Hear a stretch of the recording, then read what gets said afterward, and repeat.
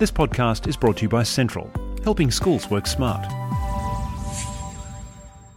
You can do some amazing things in your career, but you only have to do one major thing to stumble into that abyss called failure. And, an exercise I often do with leaders is I'll say, I'm just going to play a game now. I'm going to mention somebody in a prominent public position, and I want you to think of a word that describes them. That's Dr. Julie Cruz. If you'd like to hear how that game plays out, then keep listening. Julie is my guest today on Central Station. Hello, I'm Colin Klupik.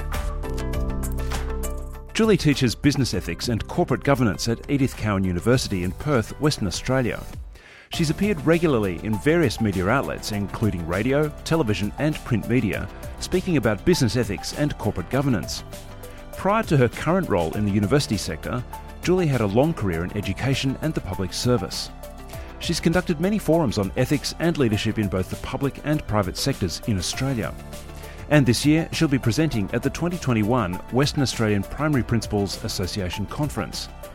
In this discussion, we take a look at ethical leadership in various contexts, but also with a focus on education and what that means for teachers and school leaders today.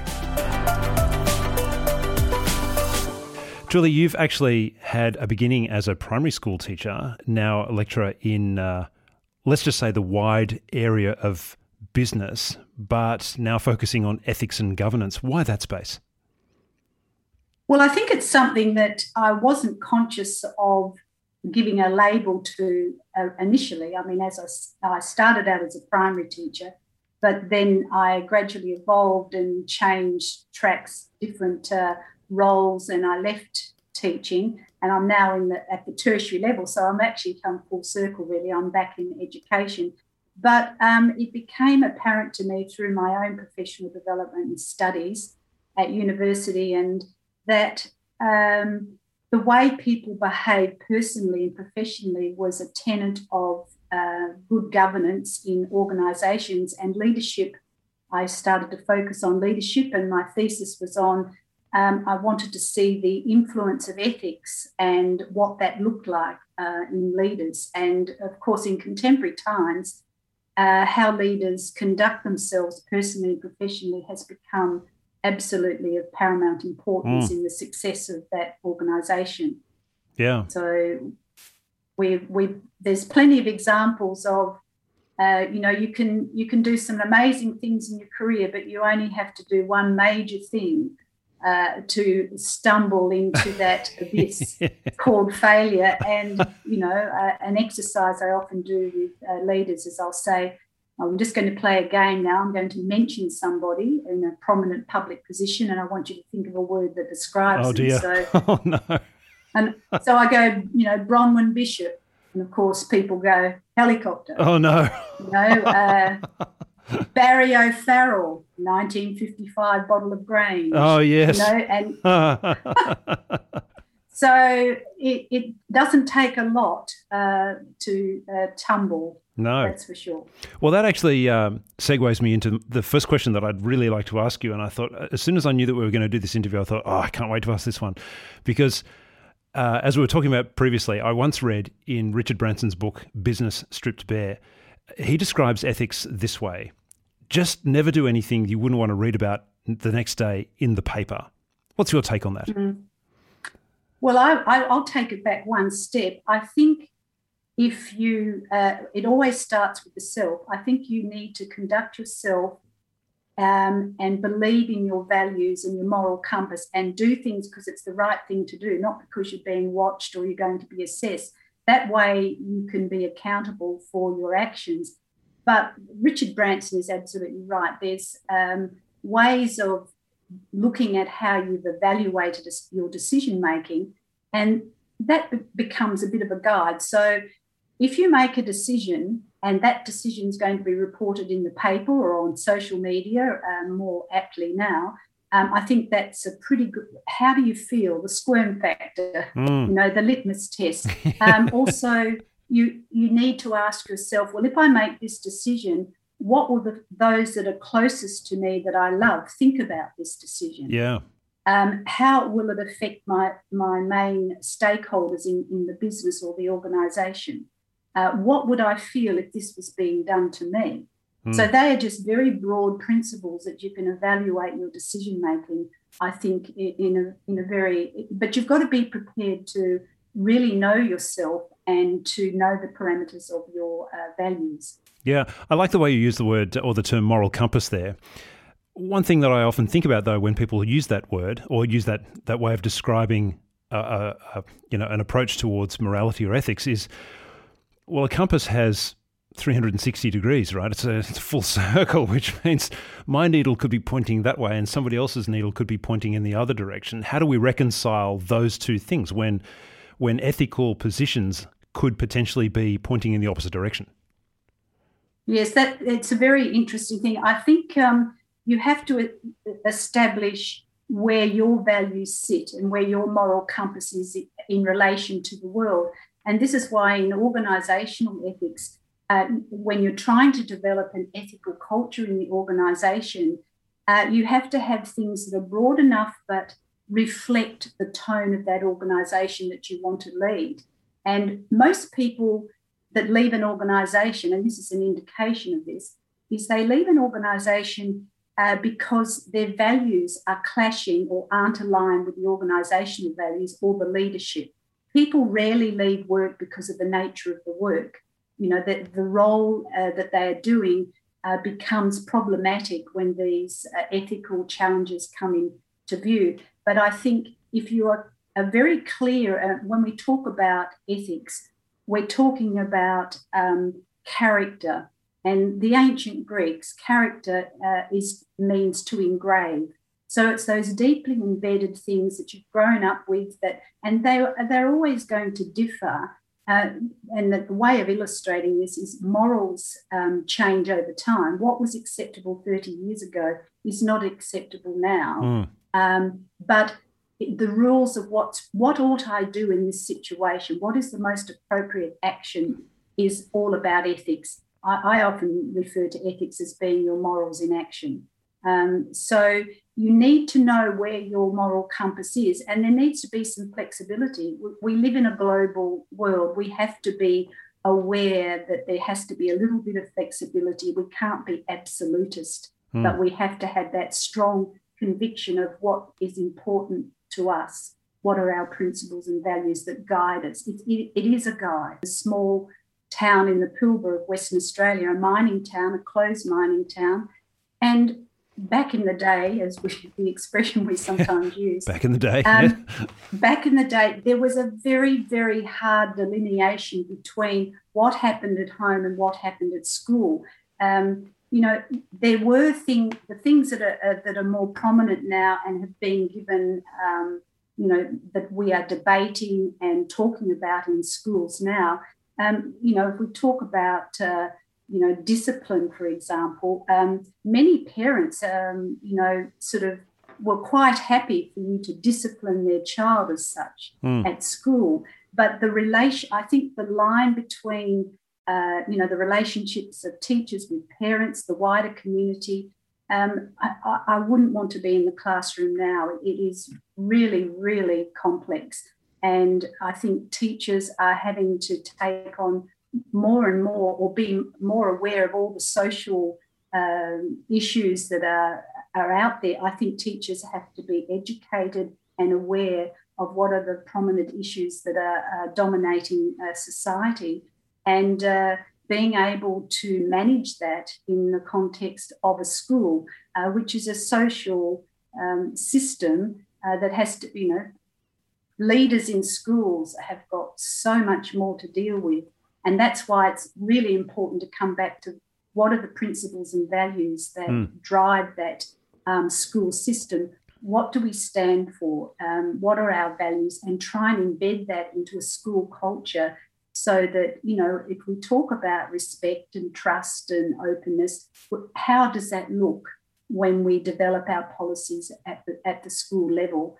I think it's very, very complex. Is this something that universities should be responding to more actively in terms of pre-service training? And I'm thinking now specifically about teachers, but I'm also connected with a university over here on the East Coast, and I wonder, I guess the same thing would apply for tertiary educators as well. should we be more actively involved in training pre-service professionals in the area of ethics, so that when they come into the workforce, when they come into those very socially complex places like schools, that it's not like a whack in the face kind of, oh my goodness, this this is much more than I expected. Oh no, I agree that I look at ethics. Ethics is a prism, a prism or a lens through which we look at things. So people who don't recognise a moral component to a situation aren't going to recognise that there's an ethical dilemma in that situation.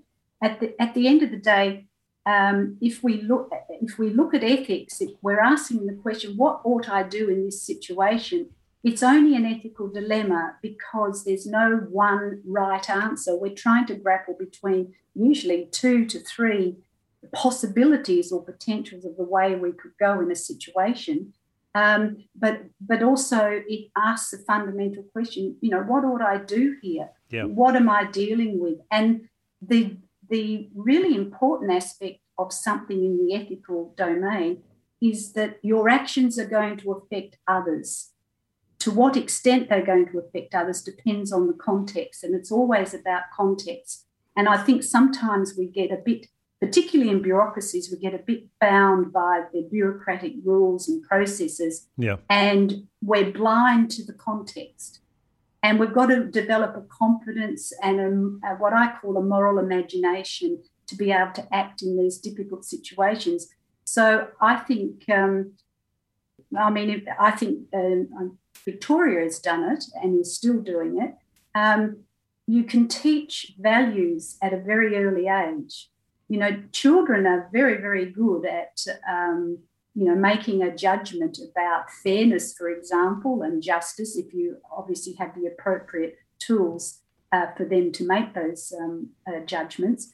But also, I think educators, if you're training people to go into primary schools and high schools, definitely to give them those tools to go, well, I'm in this situation, and a guidance. There's not a prescriptive way of dealing with ethical dilemmas, but there are guides that you can go by to help you in that ethical decision-making.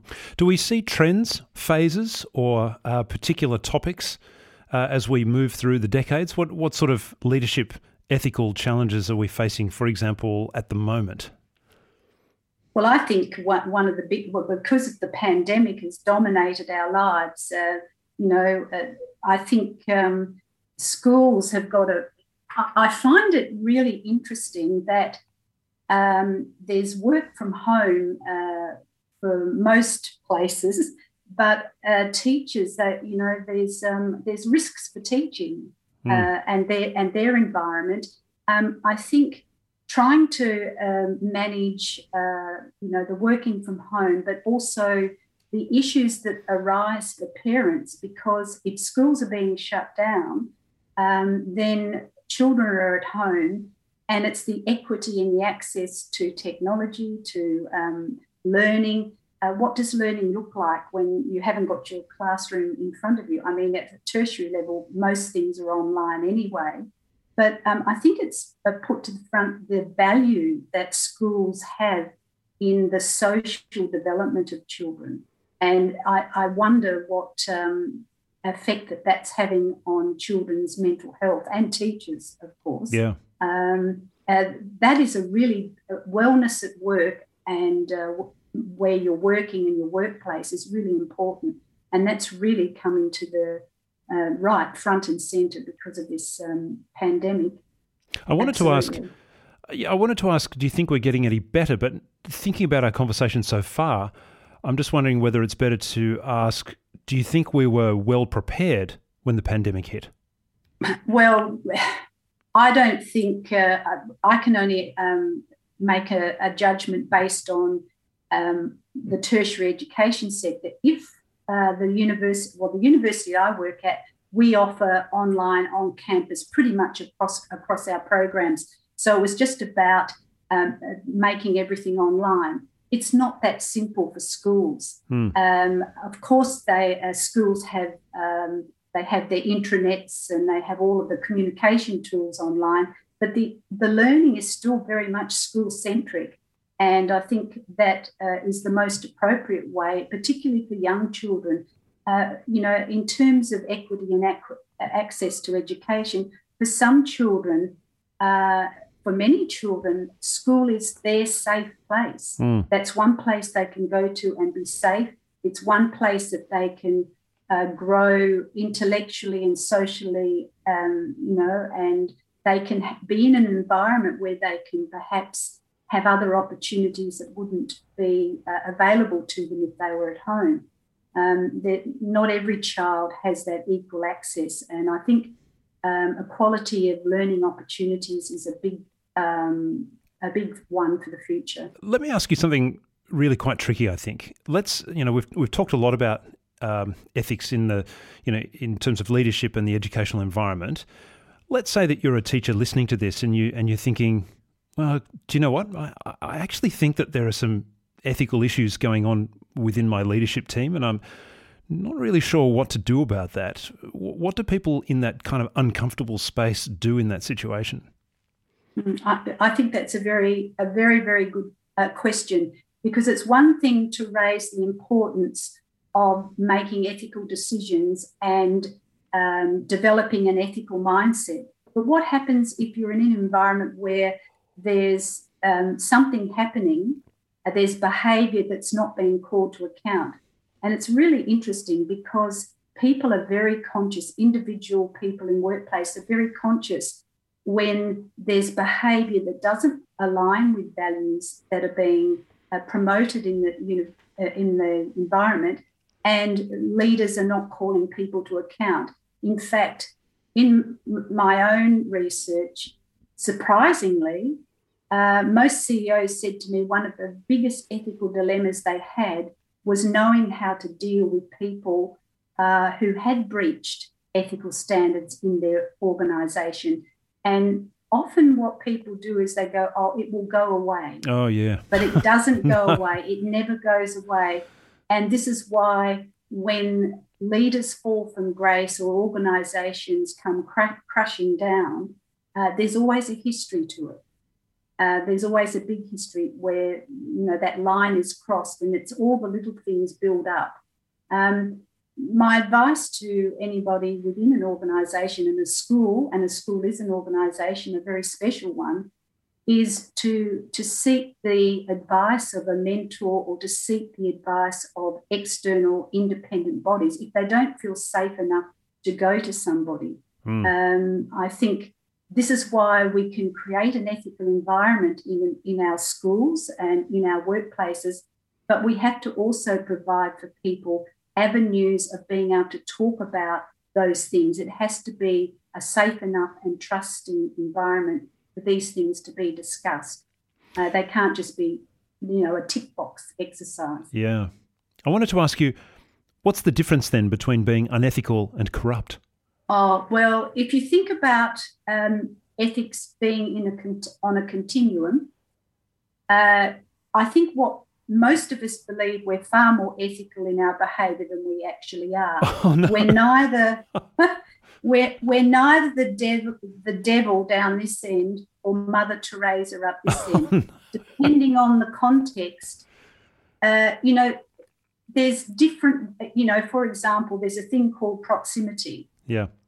It's why surgeons don't operate on their own family, because the closer you are to what is happening and the more a decision is going to affect your future and your prospects, etc., there's a conflict there. So you have to be aware, people often think conflicts of interest, as an example, is a really bad thing. No, not recognising a conflict is the bad thing. Right. So ethics is on a continuum. If something's corrupt, where that's usually associated with the breaches of statutes and not just, going down that, you're definitely fallen right down into the abyss of that moral slope. You're right. If it's corrupt, you've fallen over the edge well and truly. Oh, no. I shouldn't laugh. Yeah. Yes. Well, you're talking about corrupt is, when we look at organisations, put it it this way, if you look at the Royal Commission into Banking, that didn't just end in corrupt practices. It started as unethical acts, small acts that over time accumulated into things which broke the law and contravened and breached a lot of guidelines on what was ethical practices in banking. So it's little wonder that when you allow people who, for example, worked in the Commonwealth Bank, they were getting commissions for selling bank products. Now, that sounds okay on the surface, but over time, what was happening is these people were recommending products to customers that weren't necessarily suitable for them, because at the end of the day, they got a commission for selling those products. So there wasn't a conscious intent there, but over time, it became the driver. So it depends. So corrupt is, one thing. That's right up one end. I can think of examples in our state, in Western Australia, when somebody embezzles millions of dollars from a government entity. That's a corrupt. That's absolutely corrupt. They've broken rules. They've broken all the ethical codes and beyond. So we like to think that if we have the right things in place, it'll be all okay. But it just depends. But corrupt. Look at Crown Casino. That's all I need to say. I was just going to say, well, if we want the interview to go on for another couple of hours, we could delve into that. No. Maybe if I could just describe it this way then. I don't want to oversimplify it, but I want to try and just get a kind of a simple idea then between being ethical and being corrupt. So would it be kind of fair to say that thinking ethically involves engaging your moral compass and allowing that needle to move in accordance with the diversity that you see in the world and understanding that you don't live in a bubble, whereas corruption is where the needle is firmly pointed towards self-interest and doesn't move from there?